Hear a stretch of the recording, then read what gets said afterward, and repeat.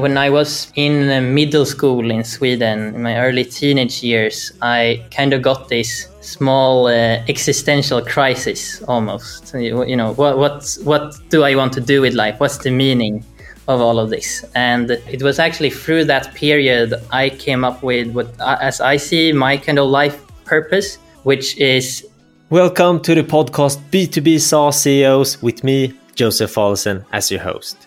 I'm the CEO and founder of VAM that helps sales teams close more deals and book more meetings through video messaging. The idea to this podcast was born because one of my personal goals is to be a world-class B2B SaaS CEO, and therefore I need to learn from the best. And I want to take you with me on this journey. Hi, my name is Oliver. I'm CEO and founder of Depict, and you're listening to B2B SaaS CEOs.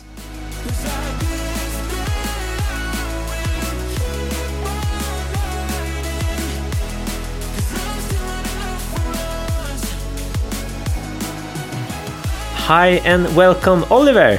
Thank you, Joseph. Very nice to be here. It's great to have you here. I think you are so cool with your... I think you hear this a lot with your young age. But let's jump into it, Oliver. My first question always, what is Depict? Please do the elevator pitch. What Depict does is we provide Amazon quality product recommendations to any e-commerce site. So what does product recommendations mean? Well, if you go to any e-commerce website, you go to a product, you probably know about these related products. Others also bought widgets on the site.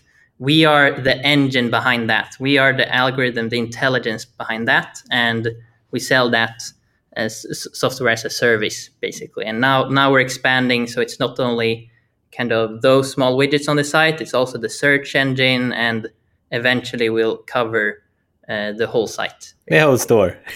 You're taking over step by step. Yeah. And it's for e-commerce, right? Yes, e-commerce, we only work with e-commerce. Thank you for the elevator pitch, Oliver. And then I want to move on to why Depict? How did you end up with that idea and the business? Great question. So I'll provide a little bit longer story here to give full context. So my personal background is that I got into computers very early. I played Minecraft, and through Minecraft, I got into programming at a relatively young age. Like when I was in middle school in Sweden, in my early teenage years, I kind of got this small existential crisis almost. What do I want to do with life? What's the meaning of all of this? And it was actually through that period I came up with what, as I see, my kind of life purpose, which is to ensure that the technology which is growing more and more right now, artificial intelligence, is utilized in the best way possible for society. I think that artificial intelligence is only in its early days in terms of its development. And in a few years, it will take over society more and more. And I want to be a part of that. So, and how old were you when you got this insight? It started, I think, through that I really didn't like school. And I was like, somehow I got into reading books about automation. Like, in the future, a lot of jobs will be automated. So maybe that was a reason for me to think, I don't need to study for this since this will either way be automated somehow. But then through that, I got to, basically reading a lot of books, and especially a book called Super Intelligence. It's made by a Swedish philosopher called Nick Boström, which talks about how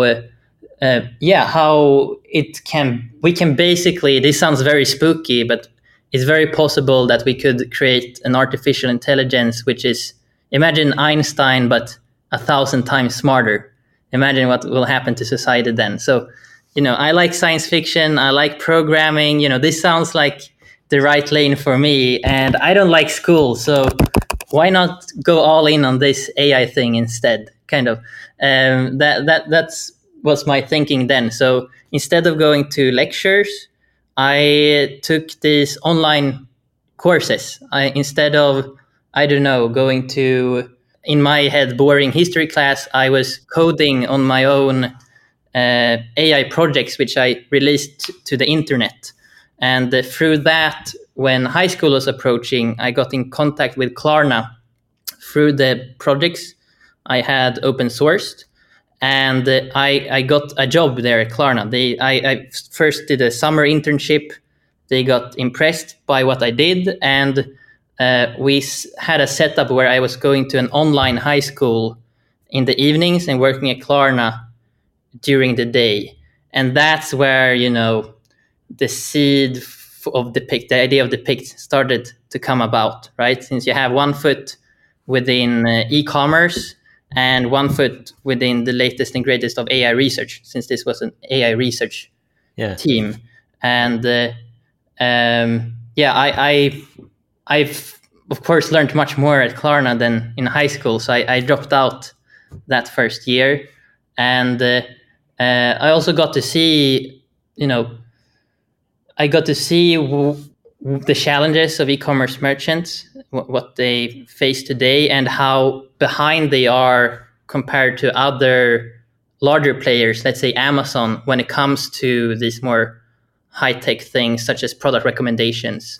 According to a McKinsey study, roughly 35% of Amazon's revenue can be attributed through the recommendation engine, and that's nowhere near where the rest of the industry is. And it makes sense, since most e-commerce merchants don't reach the scale to be able to hire in-house AI developers, right? That doesn't make sense at all. And you need a lot of data to train it properly and so forth. So the idea of Depict is basically, how can we democratize that kind of technology to everyone else? And I can go on and on about where I think how it will look in the future. I think we're only in the beginning stages of how recommendation engines will impact e-commerce, but I'll end there. Thank you, Oliver. And yeah, totally makes sense now with the last passes I missed to hear this. So we move on actually to the first question from a listener. I'm going to throw it in right now because it makes sense, and you will understand why when you hear that question.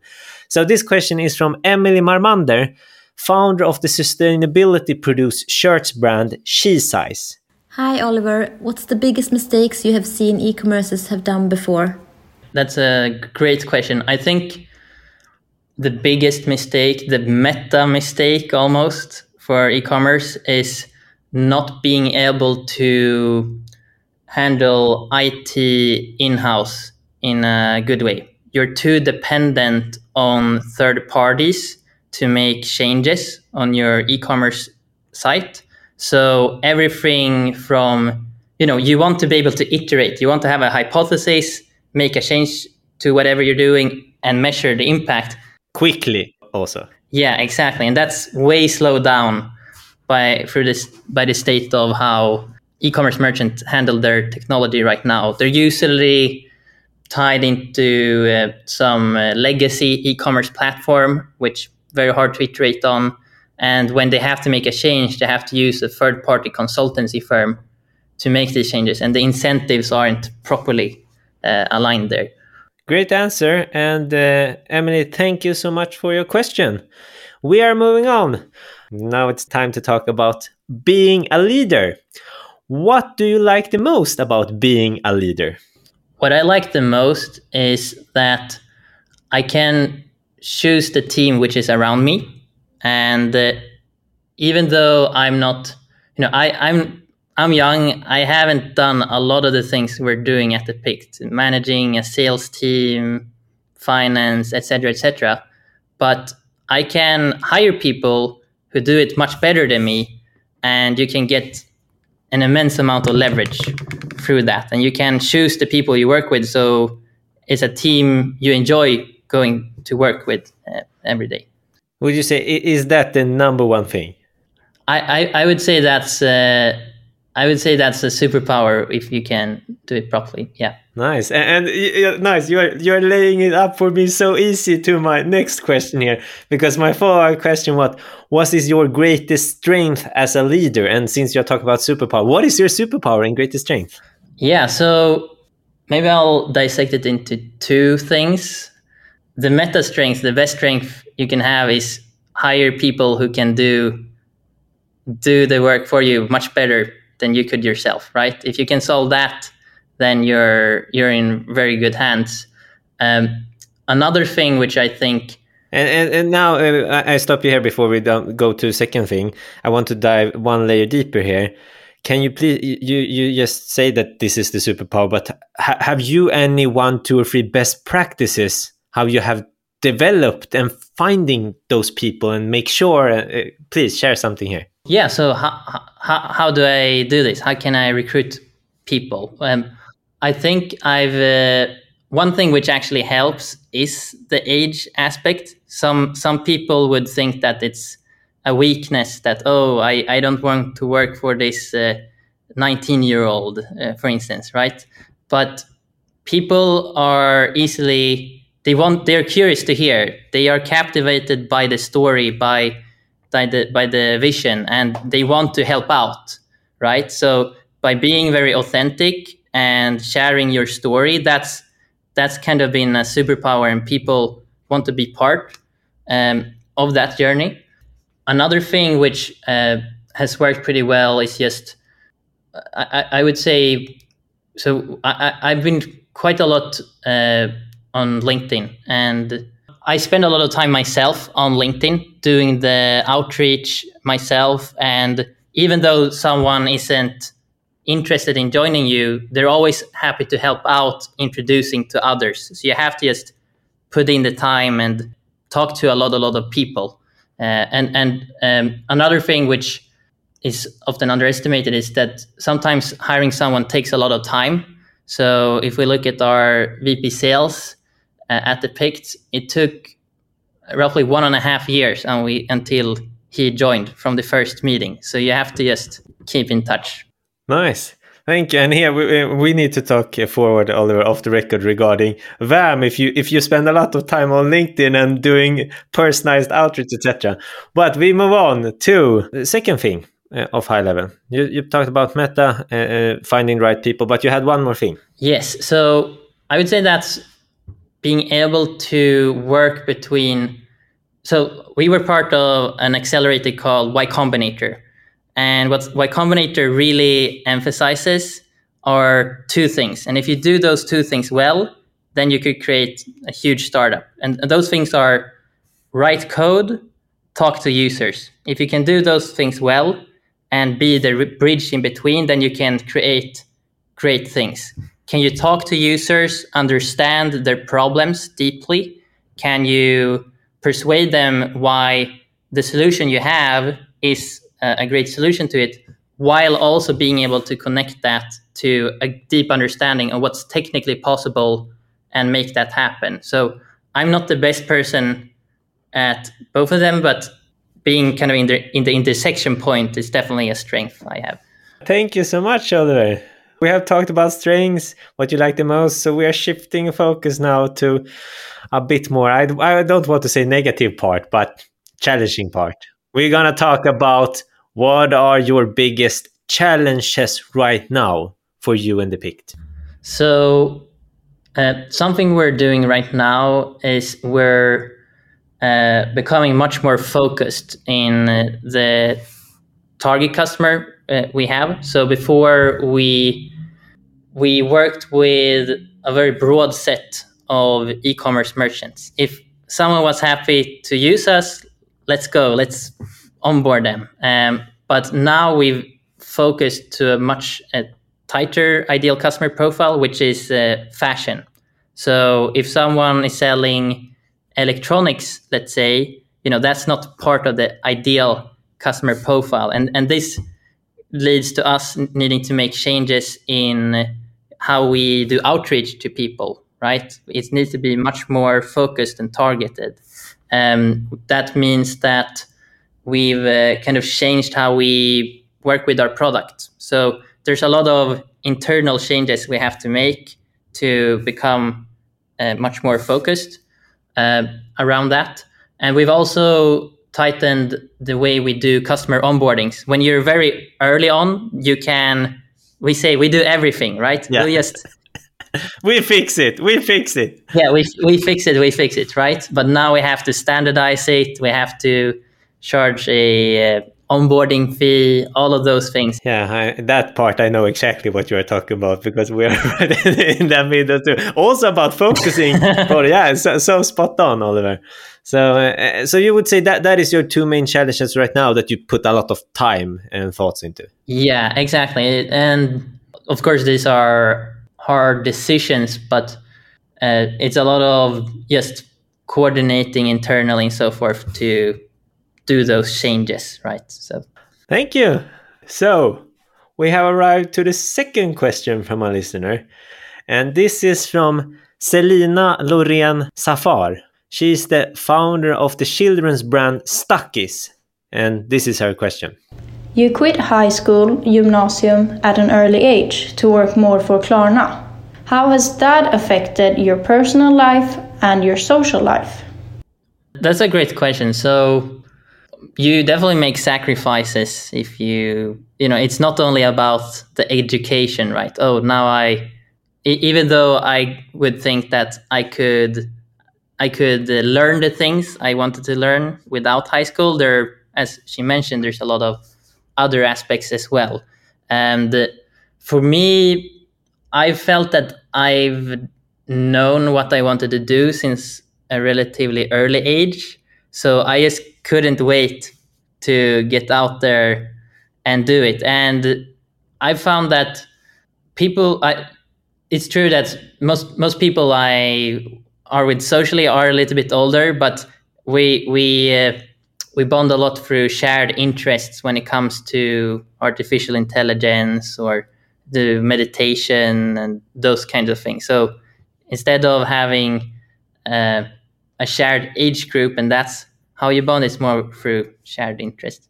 Nice. So continue. Which 3 KPIs are your top KPIs that are most important for Depict and you? You can say 5 if you want, but let's focus to 3, maybe maximum 5. This will sound relatively boring, but I would say ARR is, of course, extremely important. Net dollar retention becomes more and more important now when we raised our Series A. When we do our Series B, net dollar retention is definitely something which people look at. And I would say it's also quite important to monitor your runway nowadays. So how many months are there until you have, zero cash in the bank, basically? Then just a meta point, as we transition from being a Series A company to Series B company, we need to see much more predictability all over the business. If we do X, we know we'll get Y, right? So we try to find the metrics which might correlate to the end metrics much earlier on. So what's our pipeline right now, and how does that equate to ARR in the business? Those kind of things. What can we do to have much higher predictability? Oh, nice. You didn't need that in the Series A then. I thought some of those things are more... We needed that. We needed that, but at the same time, if your ARR grows a lot, then that kind of can also speak for itself. Yeah, exactly. Okay, so you mentioned 3 main KPIs and 1 more, and then so now I talked about the main KPIs. What do you have for goal systems, frameworks at Depict and for yourself to make sure that you're doing the right things? Yeah, so we're quite similar to other startups in that we use OKRs. We plan them on a quarterly cycle. So we don't have longer OKRs than that right now. Okay, always quarterly. Nice. Yeah, and we do it in conjunction with our company offsites. So we're a remote first company. So that means it's very important to get everyone together as a team and meet in person. And in conjunction with these offsites, we're also doing the quarterly OKR planning. So first, we set the company-wide OKRs, where it's kind of like first we do a bottoms-up we ask people in a bottom-up manner, what does each team think we need for the company-wide OKRs? Then top-down, the leadership team comes up with a proposal, and then each team can then give feedback on the company-wide OKRs, if that makes sense. And then from based on the company-wide OKRs, we then cascade down. So each team sets their own. Yeah, it makes total sense. I love how you start at the bottom and then jump to the top, and then it makes so much sense when you say. We want to have buy-in at least at this stage of the company. So there's some extra process there, but I've found that given that we become pretty good at having a written culture, you can do it relatively efficiently. So we use something called the Rapids, which is a framework taken from Bain, I think, which is a very efficient way to asynchronously get buy-in from a lot of people and take decisions very quickly. So if you haven't looked at that yet, you can Google rapid decision making, and that's been amazing tool for us to move quickly on these things. You tapped into remote first, part of here culture, I would say. So then I'm gonna shift in my questions and don't have the last listener question, and I'm gonna jump straight into best practices, Oliver, for maintaining a great company culture. You're a remote first company. How do you do it in the right way? So first, regarding, we call ourselves remote first, but as you can see, today I'm in an office. So technically some people would call us hybrid remote, but from what I've seen is that if you aren't very, very disciplined in how you do hybrid remote, there's a lot of pitfalls coming out of that. So the reason we call ourselves remote first is that we want to ensure that we follow every best practice as well as possible. So if you're in the office, you should operate in the same way as you were a remote first employee. So that's kind of an example on how we worked with culture.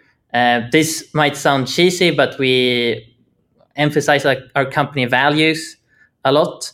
We're doing a little bit of a revamp of them to make them even clearer right now and tie it to our performance development process as well. So for each company value, we tie core competencies in the performance development framework to that. But really try to remind people of the company values as part of the all hands. So we have for every all hands we do company value celebrations. So and how often do you have all hands? Right now bi-weekly for an hour. Okay. We raise them for every offsite. We do we have quite an ambitious price. So we do a little bit of a bigger company value award where you can get a pretty good price if you win the company value awards. What is the price? Can you say it? Last time it was either you went skydiving or you went to a Michelin-starred restaurant in Stockholm. Wow, that is, like you said, that is a good price. Exactly. So it's high stakes.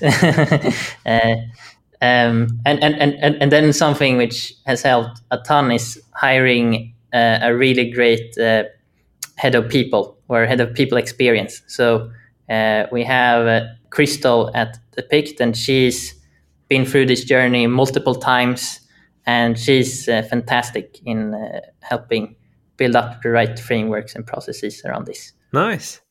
Okay, Oliver, so now it's time for the last question from a listener. Are you ready? Yes. Nice. Let's go with Micke Selander, the founder of Sassy Agency, which helps companies get more leads and customers. Hey Oliver, I know that it's not easy to raise capital, and I'm so impressed by your journey. What's your learnings when raising capital, and especially at this young age? And what's your top tip for other founders trying to raise capital for their startup? Thank you so much. All the best. Cool. So the way we've thought about investors and raising capital is we've never really optimized our day-to-day running of the business for the sake of investor optics or anything like that. We've really tried to focus a lot on the fundamentals first. Do we grow, basically? What's our growth? And then we do a fundraise when the investors are coming knocking on our door. We shouldn't come knocking on their door. We start the process when they come knocking on our door, since then you have the leverage, right? And it's nice if you've built relationships with partners and so forth before that happens, since then you can very quickly start a process and you can create this FOMO, fear of missing out. It's usually hardest to close. The first third of the round is usually the hardest, and then the rest kind of happens by itself, since other investors see that they invest. Then another relatively practical thing is I found that the US investor venture capital climate is a little bit more liberal, a little bit more risk taking, I would say. They're open to take big, bold bets. So we actually are. We're actually a US company. So we have a Swedish subsidiary, but the main company is a Delaware C Corp. And if you have a Delaware C Corp, then you can much more easily raise capital from US investors. So roughly 80% of our investors come from the US. And I found that if they come from more Silicon Valley, Y Combinator-like circles, they're very founder-friendly, and it's been a joy to work with them. Thank you so much for the input here, Oliver, and thank you, Micke, for the last question here from a listener.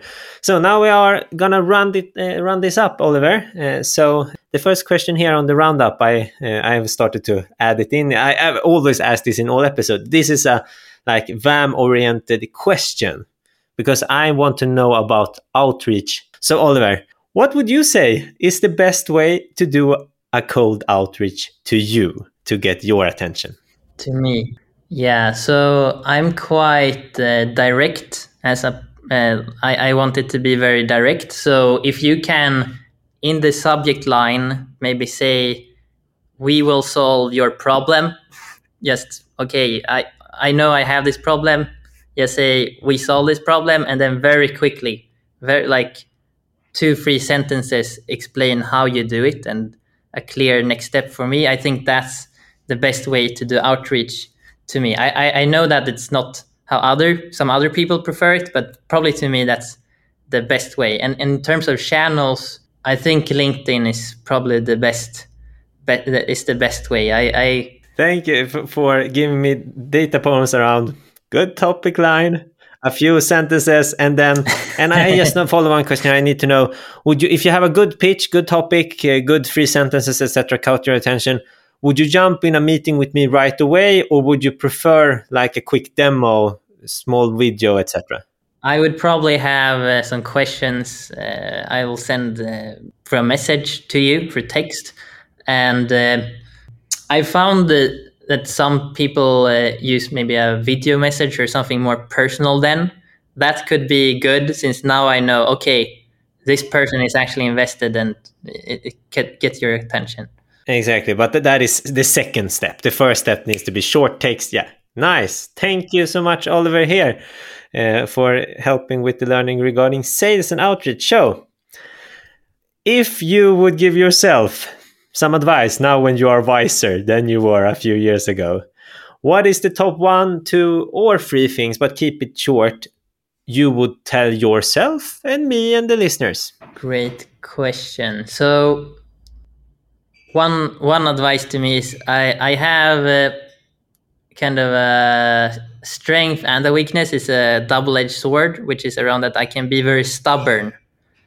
Sometimes I'm very principled. I want to be disciplined and follow a set of principles when I work on a company. So sometimes and that's been great, but sometimes I also need to revisit these principles, since sometimes we've been doing things, let's say in the company, for too long, and we should have done them earlier. I think another thing, would probably be, I think hiring more senior people earlier would definitely help. We bias towards hiring people who sound and look more like me and my co-founder earlier. So younger, very tech savvy people, but finding more senior people who've been through the journey before would definitely help. And then I think you can never talk to customers enough. And especially something I've learned is that it's different to be in a sales call with a customer and just have a very focused, open-ended customer interview. So I think it's important to do both, but have a balance between them, I think is important. Nice. Great input here. Thanks for sharing. And so, Oliver, which two B2B SaaS CEOs are you inspired by and would like me to interview in this podcast and listen to? So this is someone based in Canada, but I've found him very inspiring. Andrew Wilkinson. He's founder and CEO of a company called Tiny Capital, and he basically owns a company which starts other SaaS companies. So it's kind of a meta SaaS company in that sense. So he probably has a lot of principles which are interesting to get learnings from. I think it would be interesting to hear from, maybe you've already interviewed him, but Joel Hellermark at Sana Labs. He's also been through a journey of starting young and so forth. It'd be interesting to have him on as well. No, I haven't had him yet, but he is on my list. So Great. Thank you. Now I will say hi from you also when I do the sharp reach out, and like more and more people want to listen to you, Joel. So thank you, Oliver, for the names. And we have reached the end of this interview. You who listened, if you like what you heard and got value, please press the subscription button and also check out some of the previous episodes.